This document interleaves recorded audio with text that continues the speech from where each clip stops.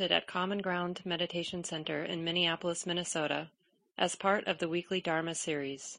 The speaker is Mark Nunberg, guiding teacher at Common Ground.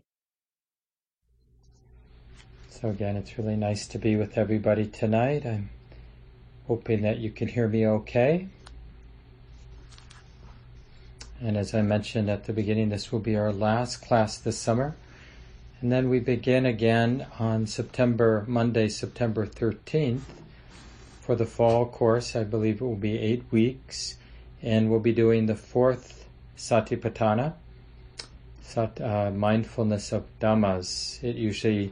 Dhammas is usually untranslated, but it's really, now that we've trained the mind how to be aware of the body, be aware of feeling, tone, be aware of the mind, seeing, knowing the mind, right at the mind. Then we basically are studying the activity of the mind, the activity of the hindrances, the activity of the awakening factors, and in particular the natural process of the mind coming into balance with the awakening factors, coming into this very powerful, wise balance that can see things as they are. The mind that is inclined toward awakening, and that awakening process itself. And that, just like in the last 3 Satipatthanas, keeping the body in mind, learning how to keep the body in mind, learning how to keep feeling, tone in mind. This summer class, learning how to keep the mind in mind. And then, even more subtly, learning how to keep the awakening process in mind. The most relevant thing to keep in mind, but very subtle. And the kind of effort that's required is very refined. It's not a mountain that sometimes we think about the awakening process as I, this lowly guy here in the valley, have to climb this high mountain, trudge up it, and it's a lot of work. And I know spiritual practice can seem like a lot of work at times. But the awakening process is a natural process. It has its own natural feedback mechanisms. And so it's really the effort is really about aligning with these natural processes that lead to awakening, right? Because anytime we are interpreting the awakening process as something the self has to do, a red flag should go off, that doesn't sound like the Buddhist teachings. That there is some guy who's got to be this, fearless spiritual practitioner and march through hell on their way to Nibbana. So before I share a little bit, and we'll have small groups tonight, I just want to respond to some questions that were sent in. And this person sent in 2 questions. I'll read them. First question is, why is anger, which seems more like an emotion than an activity of the mind, to me, in my experience, highlighted in this instruction? So you remember the first part of mindfulness of the mind is, one knows lust, a mind with lust to be a mind with lust. One knows a mind without lust to be a mind that is without lust. A mind with aversion to be a mind with aversion. A mind without aversion to be a mind without aversion. Why not another emotion? I think you may have used aversion as a synonym once in observing whether anger is present, although I could be mistaken. Noticing aversion makes sense to me because it seems like activity of the mind. But anger seems like a whole body emotional state, and so this is confusing to me. Could you offer your thoughts on this? Yeah, I think when we talk about greed, hatred, and delusion as these unwholesome roots, they're really intentions or motivations, the way the mind frames its experience. So they're a kind of an active part of intending to do.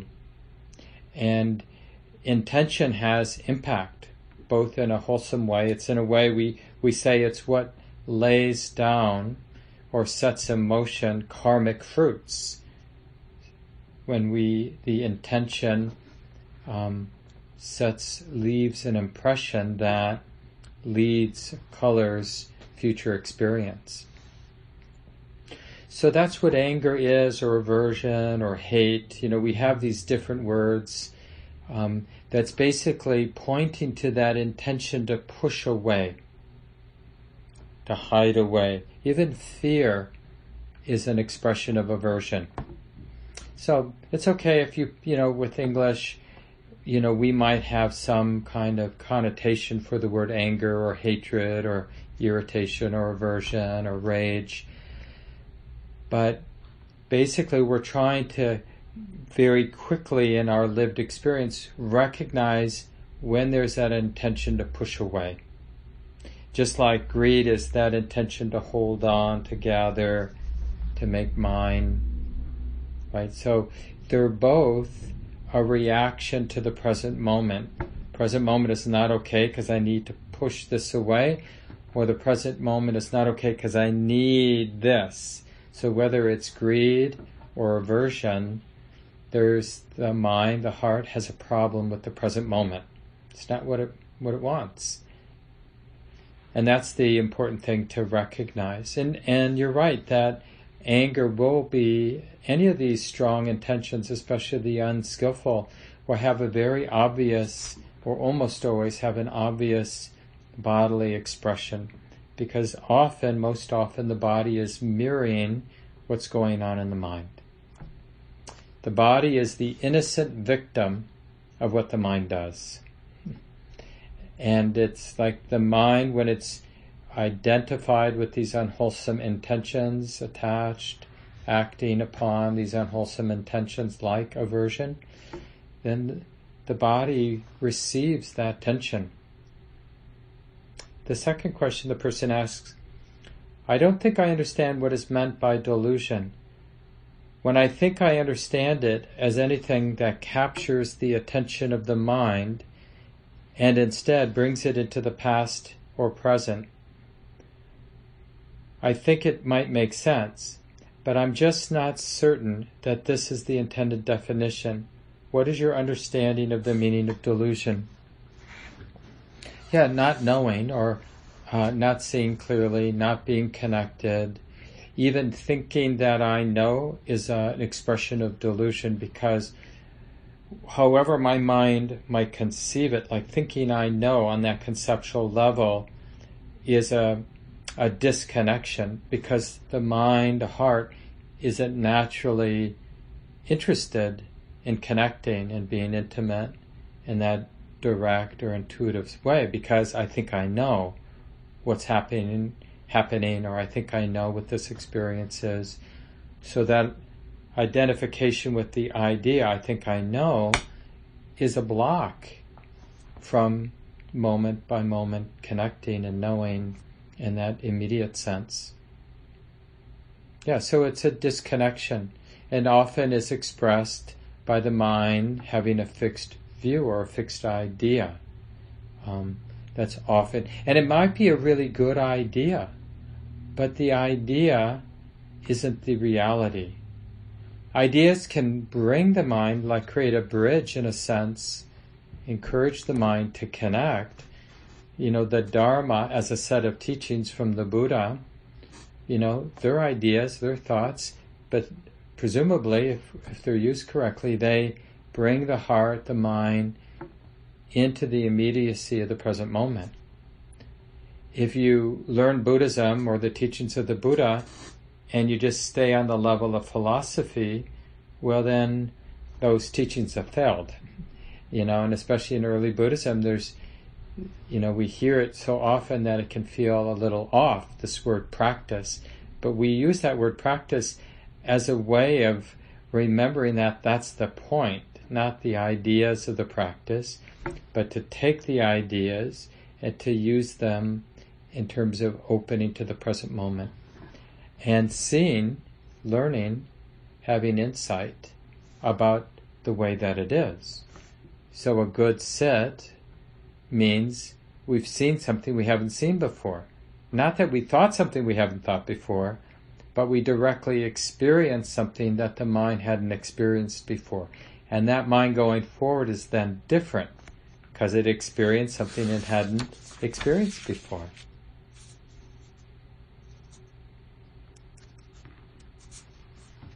And, one of the interesting things I think I mentioned earlier in the course is the mind doesn't learn something, doesn't have insight, unless it has some stability, some balance, where it's willing to let experience, in a sense, reveal itself.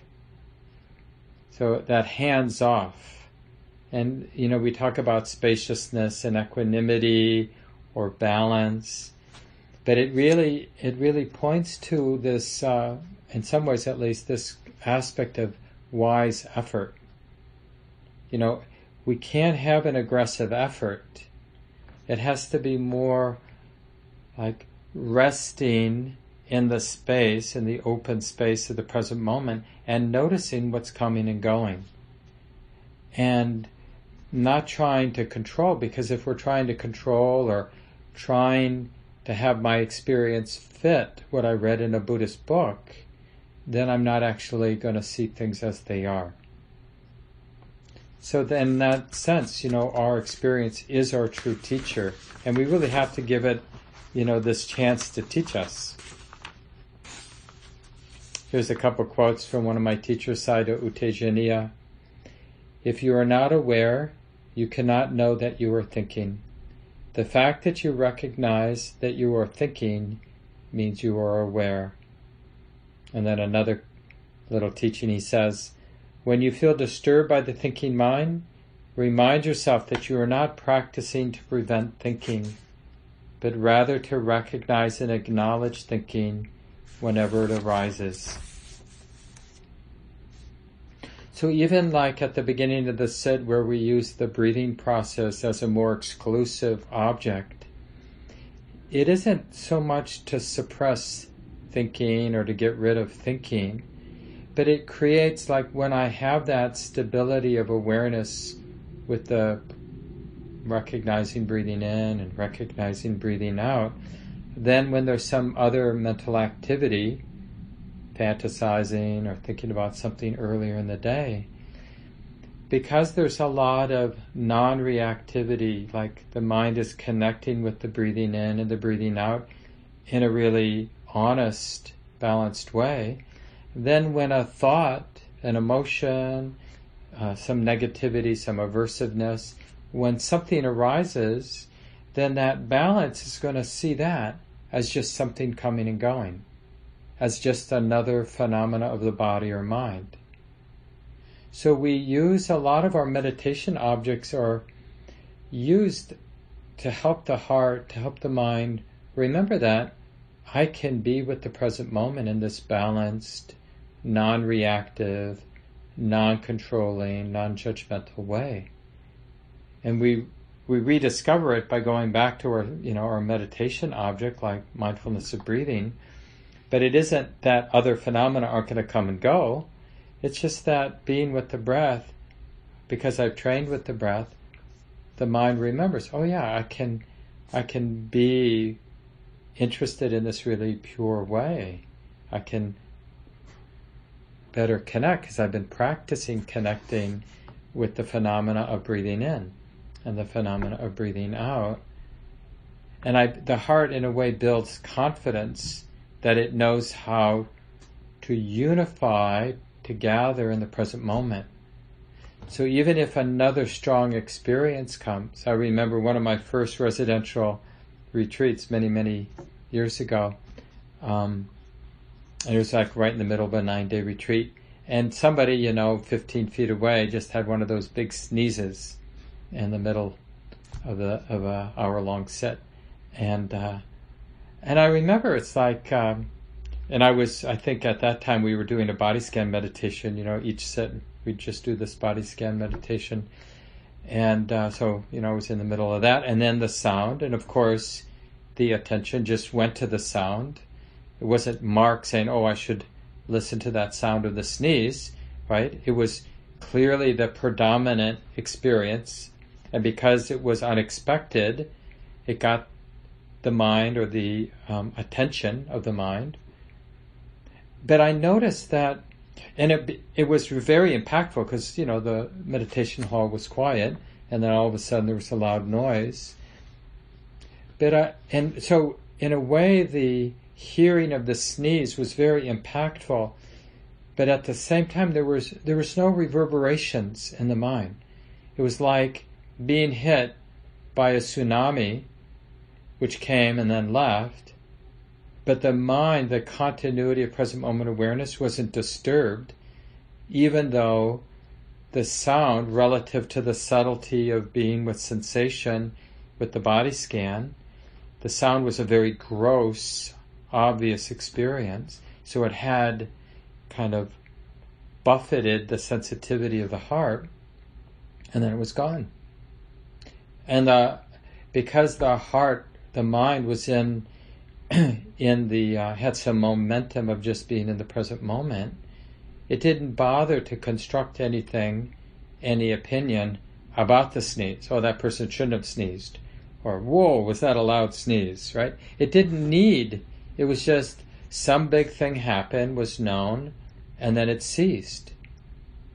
And then the mind went back to being with the body scan. And this is a sign like how, because the mind, what was really going on in the mind wasn't even so much the body scan, but you see that as the mind develops some samadhi, the experience of samadhi itself is part of what's being known by the knowing mind. The balance and the stability of the balance and the appropriateness of the effort to persist in connecting with what's being known in the moment, and the relevance of that. Like all of that collectedness, that stability, those wholesome qualities of that knowing mind, that is as relevant, like how the mind is knowing with this, in this really balanced way, in this really stable way, that is more relevant than, the different sensations that are being known as the mind continues with the body scan, or whatever, breathing in, breathing out, or whatever the method of meditation might be.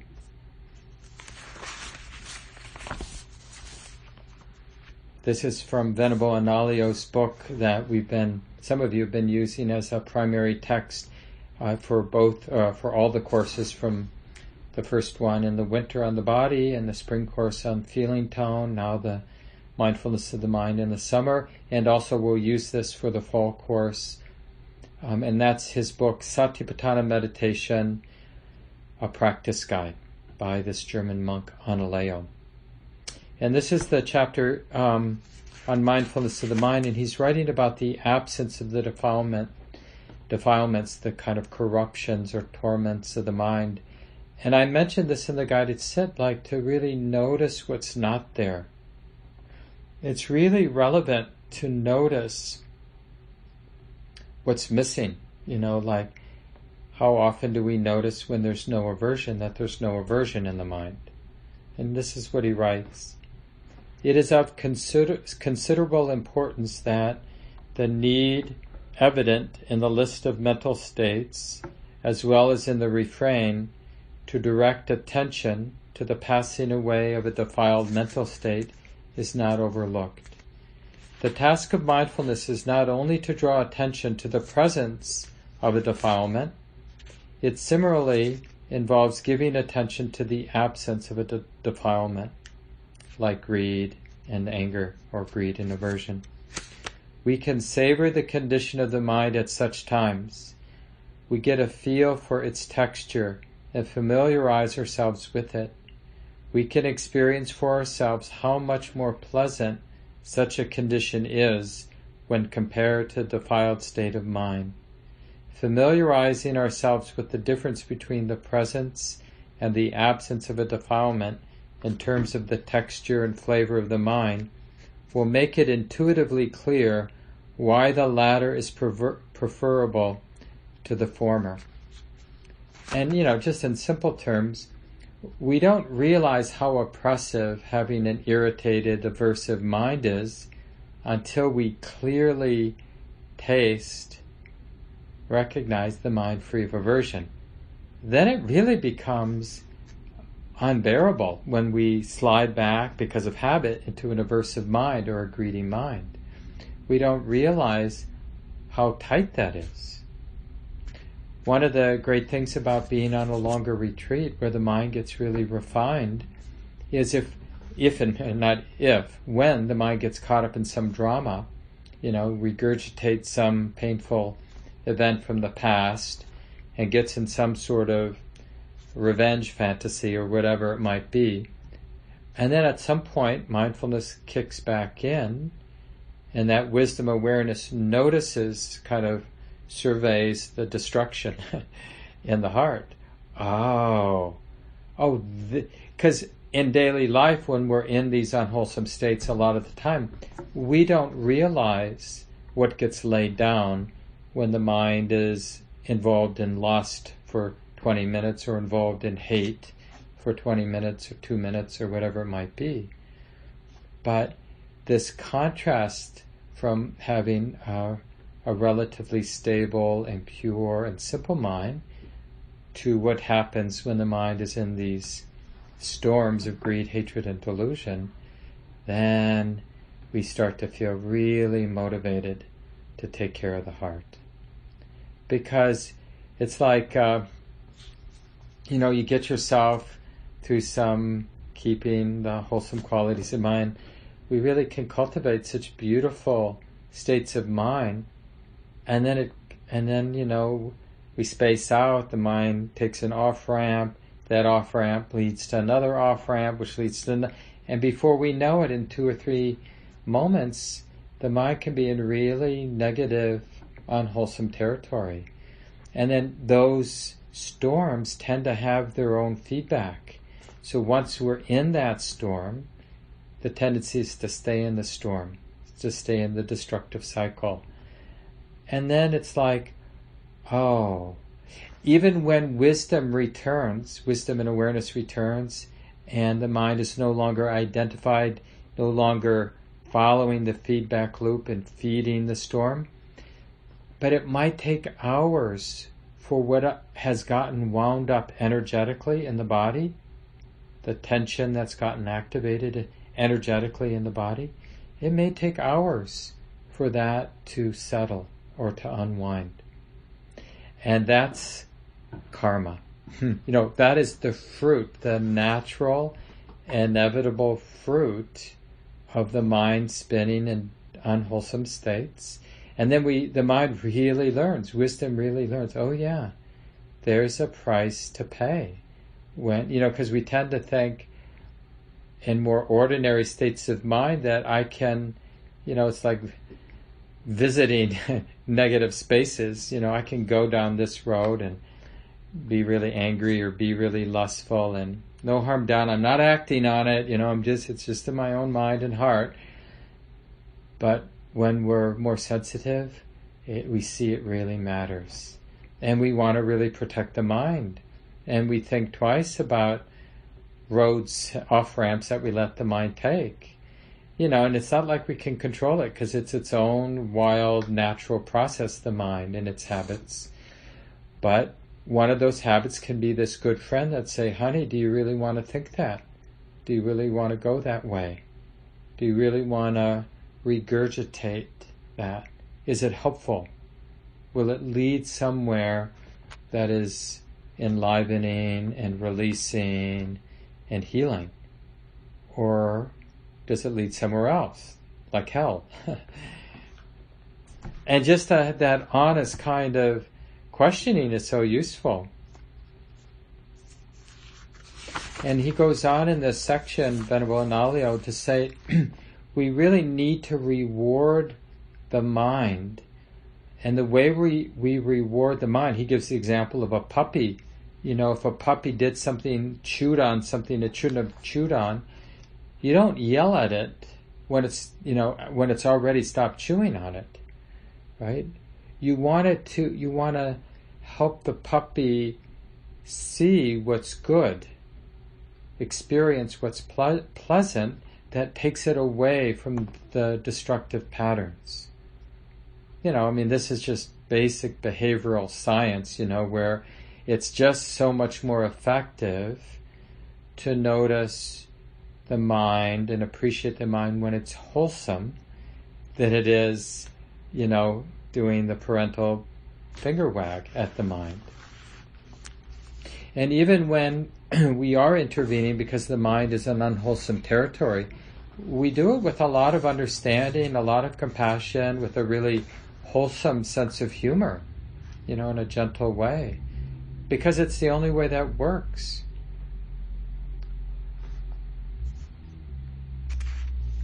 He writes, if we want the puppy or the child to come when its name is called, we had better give it a reward. Why not reward ourselves for a state of mind that is undefiled? Rejoicing in its absence of defilement is a powerful tool that will make for swift progress on the path to a permanent freedom from defilements.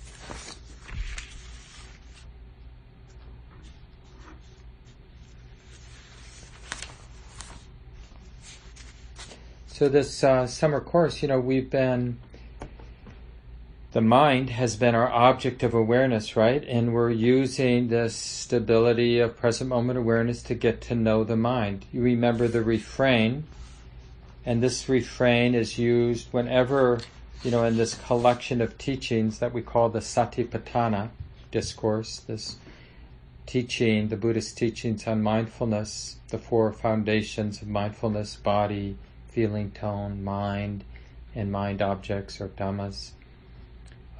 There's this refrain that's used 13 times.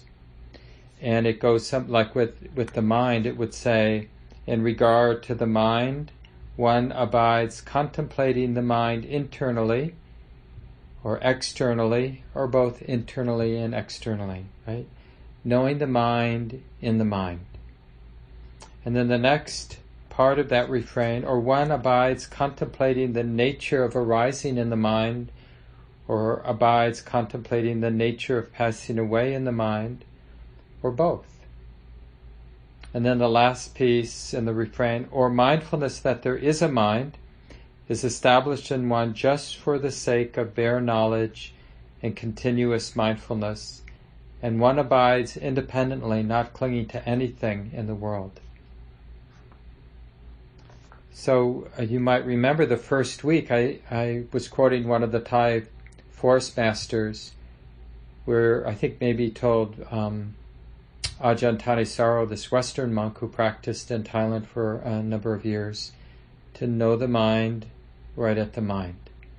And I remember another one of those Thai forest masters, before Ajahn Sumedho knew Thai, trying to convey some of the essence of the Buddhist teachings, just touched his heart and said in Thai, but in a way that Ajahn Sumedho got, it's all about this, right? It's all about knowing the mind, knowing the heart right at the heart. And, this we have to appreciate is not easy for us, because our attention is usually drawn into very gross things, like, what do I need to do next? Oh, I got to call this person. I got to make my dinner. We're just on this very gross level of our lives and our responsibilities. And that's just how it is. But we can learn that even as we navigate all this gross, ordinary level of being a human being, we can be interested in the mind right at the mind, the heart right at the heart. And when we're here, then we can do that second part, which is it really is that part of understanding what's getting set in motion. When I'm at the heart, right at the heart, then I get a sense what kind of seeds are being planted. What sort of intentions? Is aversiveness active or kindness? Is greediness active in terms of the intentions, or letting go and generosity and contentment? So we see what's arising and passing. We see the wholesomeness or unwholesomeness of the quality of the intentions that are coming and going, that are acting on the heart, acting, in a sense, on the moment. What impressions are getting laid down? And then eventually, when that ability to comprehend what's skillful and unskillful is really strong, then we're really just practicing being independent, because the corrective mechanism is already built in. The mind already has the capacity to recognize what's skillful and unskillful. And we can really trust that. We don't have to be the one sort of getting rid of the unwholesome or aiming towards the wholesome, because the mind is now in the habit of knowing what's wholesome and unwholesome in terms of the intentions. And that naturally, like I mentioned right at the beginning tonight, it's the natural process that we're aligning with. And when we have that, when we've studied the mind enough, we've been a good student, it's just second nature, It's like if we have a really good Dharma friend, they just sort of quiz us. How's your mind? And they expect us to know, oh yeah, there's some aversion there. And I'm watching it. I'm on top of it. I can't make that aversion go away, but I can be aware of the aversion, and the awareness of the aversion is not aversive. The awareness of the aversion is loving, it's wise, and it knows that if I'm not careful, the mind can get identified with the aversion, and then suffering can get set in motion. So it doesn't mean that there's not aversion when we're practicing well. It just means that wisdom awareness is aware when there's aversion, aware when there's greed. And I was thinking this could be a really good topic for the small groups tonight. Hopefully all of you can stay. And if not, then find a time to have this conversation with a good Dharma friend. But just your own testimonial about knowing the mind right at the mind. And the telltale evidence that you're knowing the mind right at the mind is you're able to comprehend without judgment, without reactivity, when that mind is under the influence of unwholesome intentions like aversion or greed. And how that aversion ceases on its own when it's seen for what it is. So the wisdom awareness doesn't go get rid of the aversion, it just sees that aversion is aversion, sees the unwholesomeness of it. That's the not feeding it. And the same thing, we want to see when there's non-aversion, when there's kindness, wisdom awareness sees the kindness. It doesn't have to ramp it up. Seeing that kindness is kindness, seeing that it's wholesome is what strengthens it. Makes it shine, makes it radiant, makes it boundless. And this is why there's so much freedom that we discover in the practice. Because part of what we're realizing is we don't even need to carry that load of being the practitioner. Initially, being the practitioner feels like a heavy load because we've got to be vigilant, otherwise I'm going to get swept away by my unhelpful habits of mind. And I'll fall into my habit of being defensive or being irritable or grumpy or whatever, each of our particular habit might be. But the more we study the mind in this way, we get to that third part of the refrain where it says, or mindfulness that there is this mind is established in one just for the sake of bare, simple knowledge and continuous mindfulness. And one abides independently, not clinging to anything in the world. Because the abandoning of what's unwholesome and the developing of what's wholesome, that is a natural process. It's not actually the work of the practitioner. It just initially seems that way. This talk, like all programs at Common Ground, is offered freely in the spirit of generosity. To learn more about Common Ground and its programs, or if you would like to donate, please visit our website, www.commongroundmeditation.org. Thank you for listening. To learn how you can support the teachers and Dharma Seed, please visit dharmaseed.org/donate.